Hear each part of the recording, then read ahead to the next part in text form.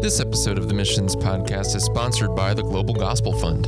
You know, here on the show, we're driven by the conviction that eternity matters, time is short, and missionaries should be free to do the work that God has called them to do. Unfortunately, too many missionaries lose precious man hours managing the logistics of moving overseas, navigating visa structures, figuring out how to educate their kids, finding insurance, and more. And people who try to go it alone in missions without an agency don't usually realize how intense some of this work can be until it's too late. The Global Gospel Fund has a solution.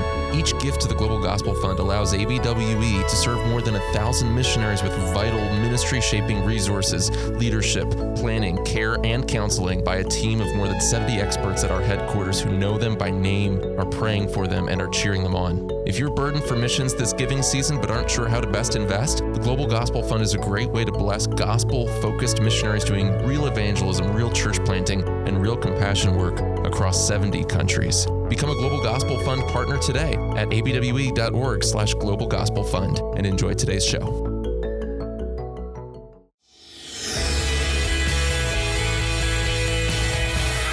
Welcome to the Missions Podcast, the show that explores your hard questions on missions, theology, and practice to help goers think and thinkers go. I'm Alex Kochman, Director of Advancement and Mobilization at ABWE, joined in the studio by Scott Dunford, Vice President of Mobilization and Communications, fighting a little bit of a cold, but it's that time of year. You're bundled up nicely in that cardigan there, celebrating fall in Pennsylvania. And it's good to see you here today. How are you doing? I'm doing great. Excited about our topic today. I'm excited too. It's a topic that I think will have relevance not only to missionaries and people thinking in an overseas ministry context, but also it impacts us everywhere in the local church, even in parachurch ministry, anywhere where you can have one-on-one relationships with people. We're talking about the topic of mentorship and one-on-one discipleship. And we have sort of an in-house expert. He's not really in-house, but he is a part of the ABWE family today that we wanted to talk to about it. Yeah, excited to have on a longtime board member of ABWE, now board emeritus, Marvin Brubacher. Marvin comes to us as the executive director of MentorLink Canada. And so he'll share us a little bit about MentorLink and his calling into that area of mentorship, but really has a long history before coming to MentorLink of raising up leaders. And he did that as the president of a Bible college and seminary, as he was over 20 years at Heritage College and Seminary in Cambridge, Ontario, and also senior pastor of Faith Baptist Church in Canada. And so, Marvin, we're really glad to have you on. Welcome to our show. How's the weather in Canada? Our neighbor to the north. Well, it's beautiful today. It's sunny and somewhat warm, but it's beautiful fall weather. So we take what we get, and we do it with gratitude. Well, that's a better attitude than I would have about the cold weather in Canada. So shows your sanctification. You get used to it. It's fine. Well, they get other good things in Canada, like Tim Hortons and things like that. Elk. Yeah, I hear the price of elk is cheaper up there. Right. Well, we're so glad to have you on. Could you just share with us a little bit about your story, your journey, your family, and then kind of how God led you to focus on a ministry of mentorship at this stage in your life? Well, the few details about my life and family. I'm born in Canada and from a family of 7 kids. And so it's been a privilege to grow up in a very godly Christian family. My dad was a business person who at midlife transitioned to being a pastor. And so that really caused me to shift the whole direction of my life away from my anticipated career in math and science to ministry. I have an interesting story. I'm married to Kay. She's from Michigan. We have 3 adult sons. 2 are married. One is an associate pastor at Harvest Bible Chapel in Barrie, Ontario. Executive pastor there. They have 4 granddaughters. Our middle son, Dave, and his wife, Tina, and 2 grandsons are serving under SEND International in Siberia, Russia. He's the Russian director for SEND. So the cold weather in Canada was preparation for Siberia. It's amazing how God works, right? Yeah, right. Mind you, his wife grew up in Thailand as a missionary kid, so that's wow. Oh my goodness, anyway. Wow. But our youngest son is single, lives in Toronto, and works for the Anglican Foundation of Canada, and is a musician, writes wonderful music. So that's a little bit how I got started in this. It's really very interesting to me that when I was a young man, high school young man, I belonged to something called Christian Service Brigade. It was pretty popular back then, a men and boys ministry, which was set up a mentoring motif. and but on a military kind of approach.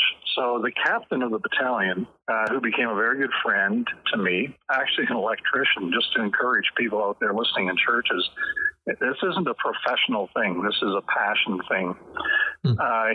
He came to me one day and said, "Marv, I see in you Christian leadership. Here's what I want you to do. I want you to take a piece of paper and write down in 1 or 2 sentences what you want, what you believe God wants you to do with your life." And he said, "I don't want to hear about career. I want, what does God want to do with your life?" And that's mentoring in its core. So it didn't matter what I was doing the rest of my life, whether I was in school as a student or serving in the church, or, you know, I was a residence director at Tennessee Temple with 280 guys. I always had this sense of my calling was to look around my life, look for guys that I could see God was at work in their life, and you could see they had a leadership ability, God-given leadership ability, developing it, and I would try to come alongside them, invite myself alongside them, and say, let's go on a journey together and see what God could do with your life. So this became just part of who I was, not just, you know, I'm a college president or anything like that. So it didn't matter. I was always doing it. So when I finished my my time period in the kind of formal educational side, which has some wonderful strengths in this whole idea of developing leaders, I really had been frustrated about the limited amount of time and energy that I could give to helping guys really think through other parts of their life that needed attention.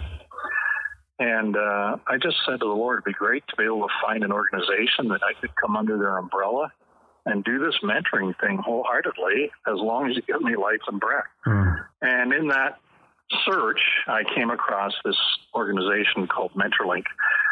And it's almost too strong a word to say organization. It's really a living body of people that have bought into the same vision and values. We can talk about that later, a little bit how it came into existence. But I just want to say this, because this is a missions podcast. It was birthed out of a conversation of about 14 senior leaders of various mission organizations. So it has at its ethos the heart of missions. And it's being used around the world, always by people indigenous to the various cultures or countries. I have a follow-up to that is I hear a lot from missionaries especially, but also within the church context, about this lack of leadership. And a lot of it goes along the lines of complaining about, hey, this new generation just doesn't get it the way we Those did. millennials. Yeah, and I'm looking right at Alex because I'm kind of judging him even in my own heart. Oh, my secret's out. My secret's out. As we sit here, no. So I'm just going to ask you, like, is this problem of lack of leadership and mentorship, is this a new development? Is this just for the fact of, hey, there's something wrong with millennials, or is this something that's much bigger than that? No, I would agree with you. It's much bigger than just this transition between generations. I mean, this was obviously an issue in the life of the Apostle Paul. So it goes right back to the Bible. It goes back to the life of Jesus. As we often say in Mentorlink, Jesus risked the whole advance of the kingdom on 3 men that he had spent time with. And so then Paul picks that up and says, you know, Timothy, there's an ongoing transmission of the faith that has to take place. And the way you do it is by you finding people that have 2 characteristics. They have to be reliable. So that's a character issue, and they have to have an ability to do it with others. So that's capacity. So you need to find people like that and pour into them in such a way that they can do it with others. And so you go back to Psalm 78, it's right in there. You know, the reason Israel failed is they didn't teach the greatness of God to one generation and another. So this is an ongoing issue that predates this generation by a long shot. Do you see, as you're working with men and you're talking about mentorship in general, you know, men and women, that is there something unique about our current time period that makes mentorship uniquely challenging? Or is this very similar to what we've experienced with each passing generation? That's a really good question. I thought a lot about that, and I think each generational transition has some unique features to it. So I can't speak at all of them, but I do think historically, when our North America, let's just talk about North America a minute, but it was kind of worldwide, when the culture was very agrarian, much more farm-oriented. Mm-hmm. There was a natural connection between fathers and sons working together where they talked a lot about stuff. But then came the Industrial Revolution where the fathers went off to work in factories and kids weren't around as much. And then, of course, the rise of school systems where you have to go away to school. And the family doesn't spend a lot of time sitting around talking with each other anymore. Or more than that, working together anymore. And so that naturalness has been broken. Another thing that I've watched is in the early years when you had the apprenticeship model, which goes back to 1600s in England, the apprenticeship model was set up as a way in which young men, primarily because women weren't as much in the workforce, but especially young men, could be given over to a person who is an expert in some kind of skill or whatever, and the apprentice submitted to that person in a very holistic way, where it wasn't just about learning how to make shoes or beat out new pots. It was about life. Yeah. And that, I think, is the missing dimension that's kind of seeped out of this whole thing, where today, and I think it's fairly much worldwide in certainly the cities of the world, the connection between parents, between grandparents, parents, children, and grandchildren has a lot of holes in it, a lot of stretches that aren't holding people tightly together. So that's one issue.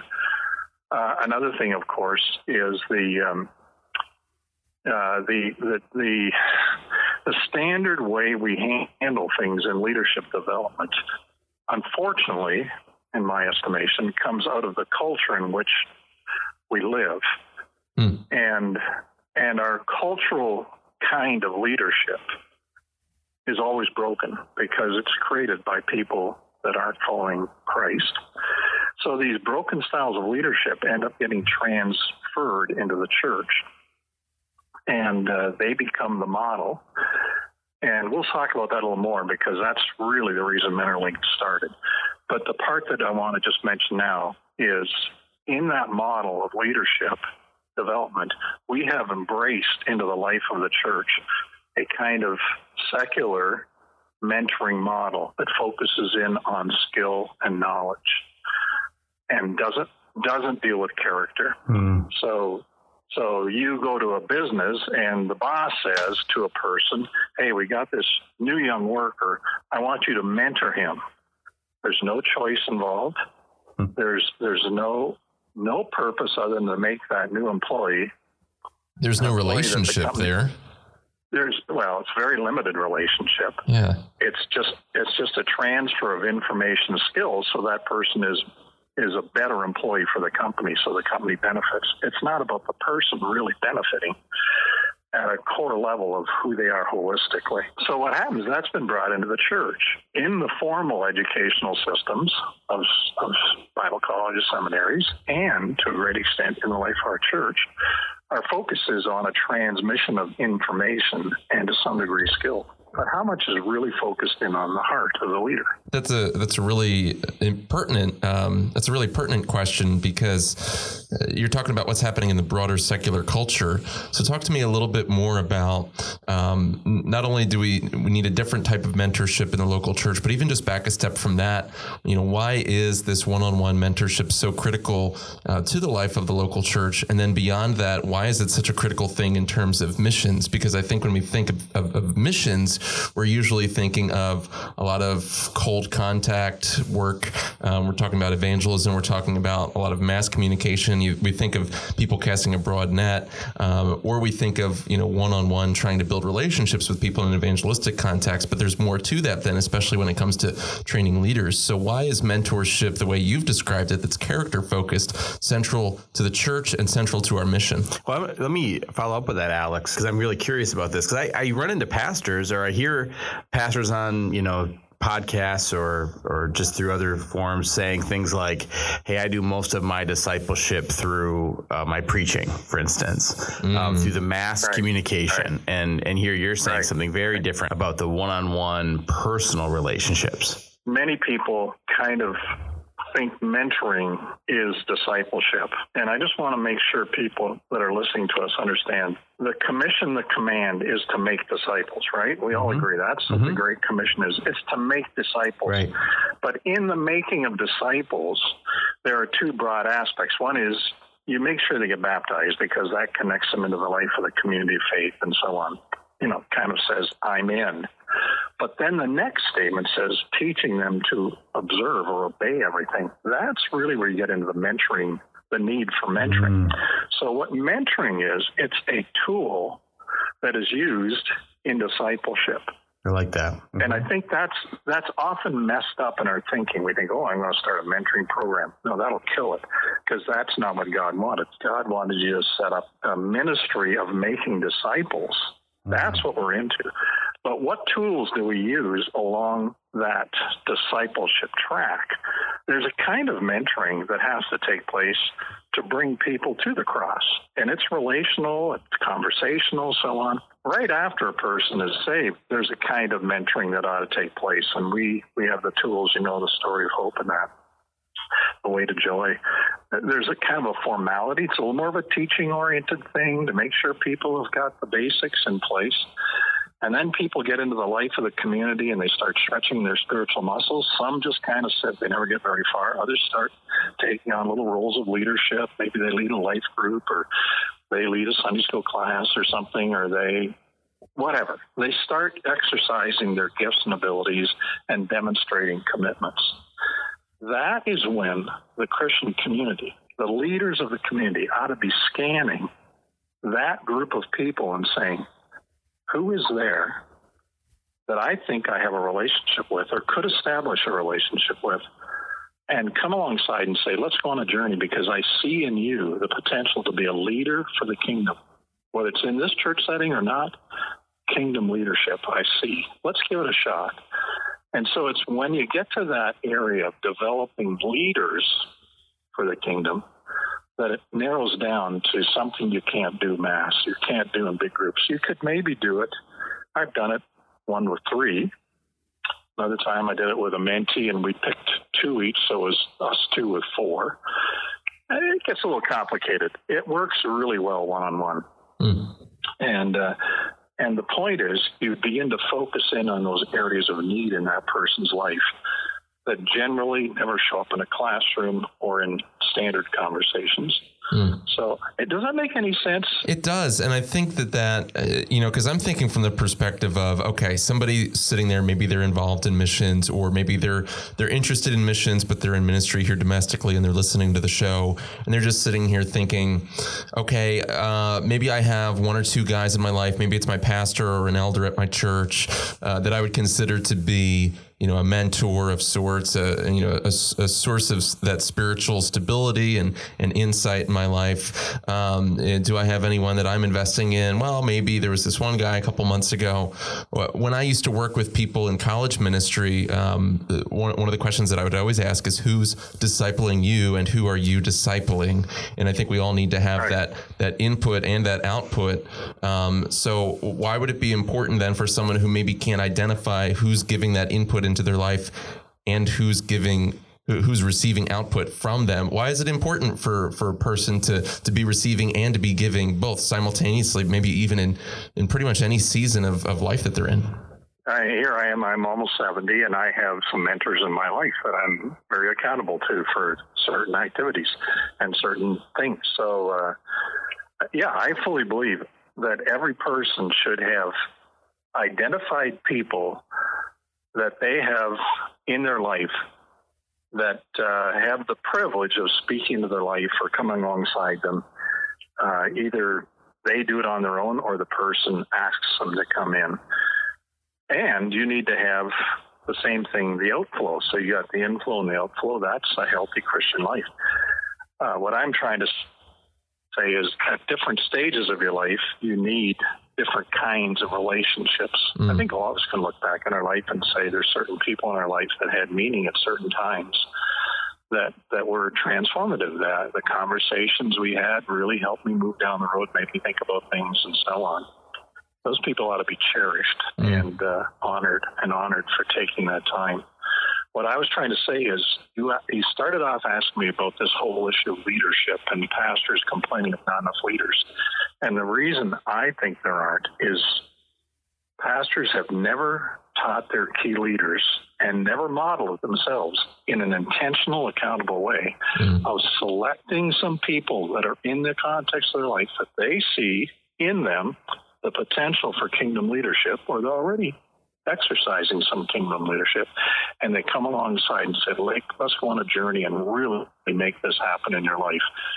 That's why. And then the second reason why we're short of leaders is if it's done, if there's mentoring done, most often churches make it a program. It dies because programs all die. The third problem is it's not done in such a way that the person being mentored is also, while they're being mentored, is being taught how to do with others and taught and coached how to do with others. So those are the main reasons why we're short of leaders in churches.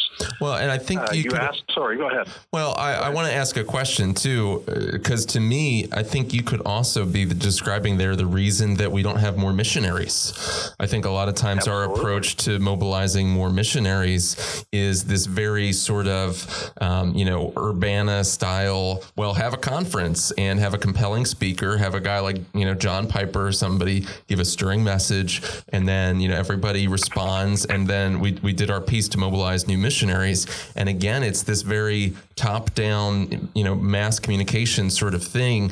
I don't know that it's occurred to many pastors to look at their fold and to say, and not just pastors, but maybe a missionary on furlough, to look at the people in their networks and to say, well, here's one person that I think has cross-cultural potential.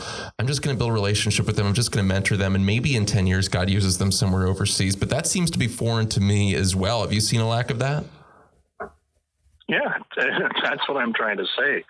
It was natural at one time because of the way our culture operated. It's not natural now. So it has to become much more intentional in setting it up and doing it.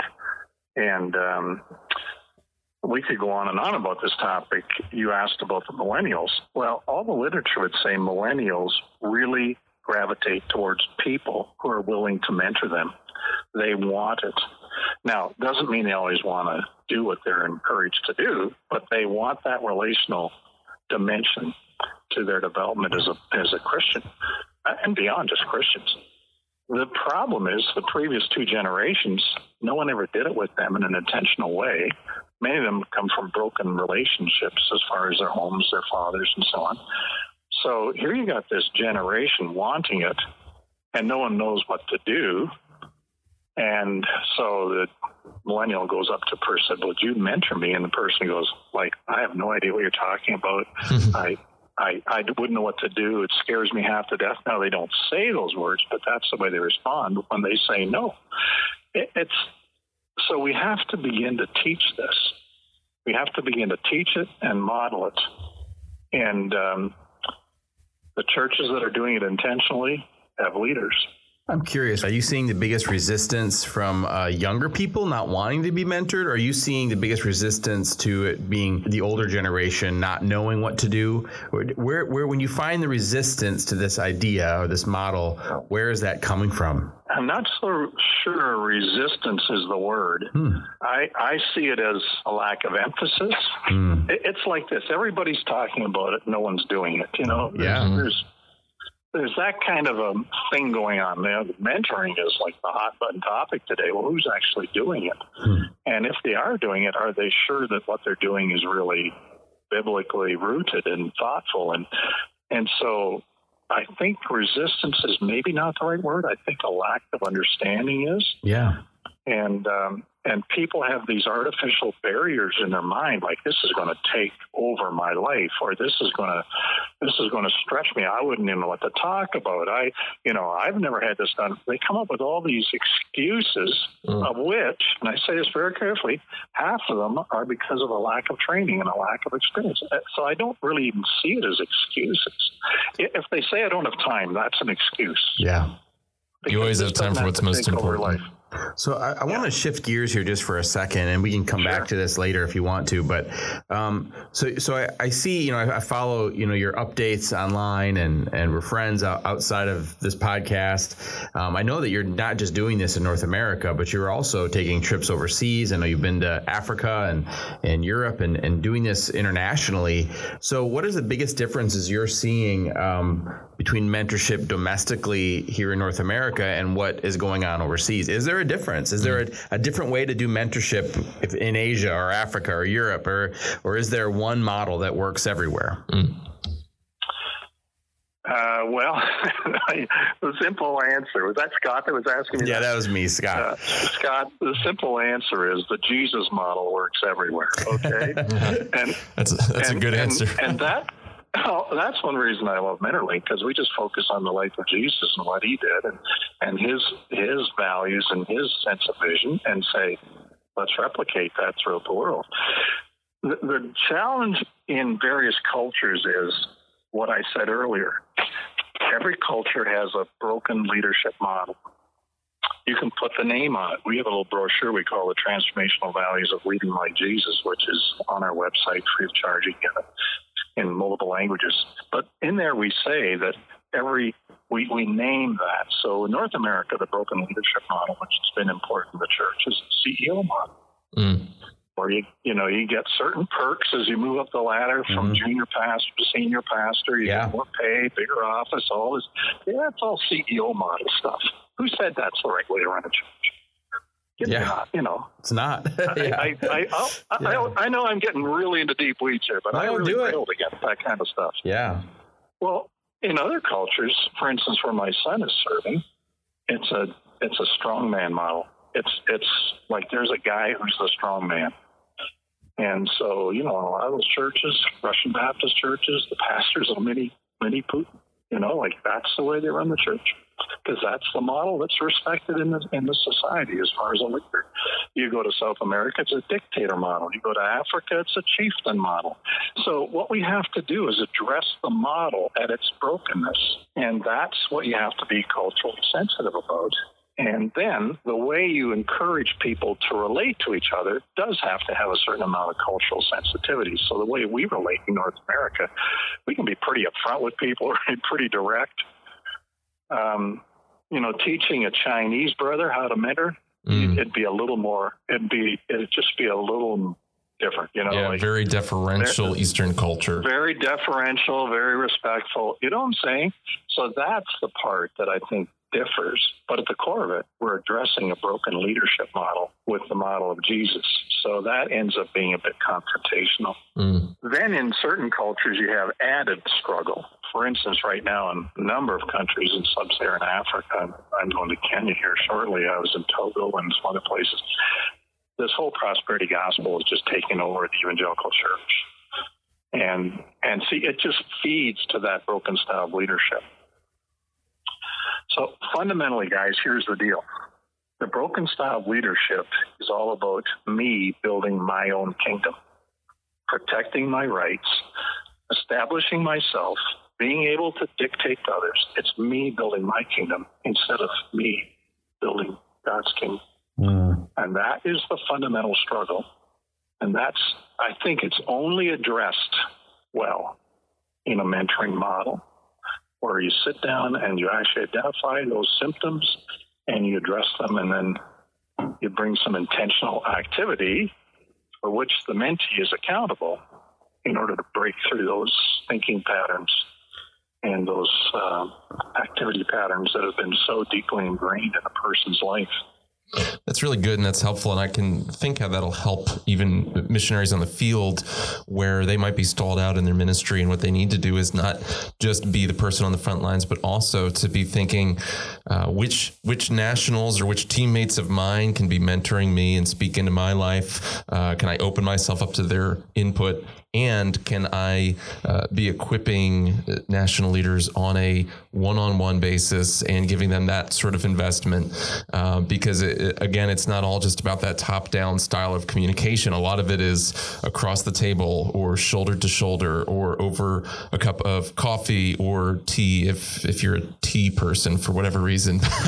Marv, thank you so much for diving into this topic with us. And there's a lot more that we could talk about, but how can people hear more from you? How can they follow your ministry, get your updates, and engage with you? The simple thing is to go to the website, www.mentorlink, one word, MENTORLNK, mentorlink.org/Canada. Here's the Mentorlink model. Everything we put on there is free of charge. It doesn't mean it didn't cost to produce, because it has. But once we've made it, it's on there. It's copyrighted, so they're not allowed to change it. But you can download as many copies as you want. And whatever the tool is you want to use, look for the languages, because they're in multiple languages. So you have to look at resources, click on the tool you want, and then go to the language that you want to use. The foundational tool that was created to address this is a seminar called the Passing It On seminar.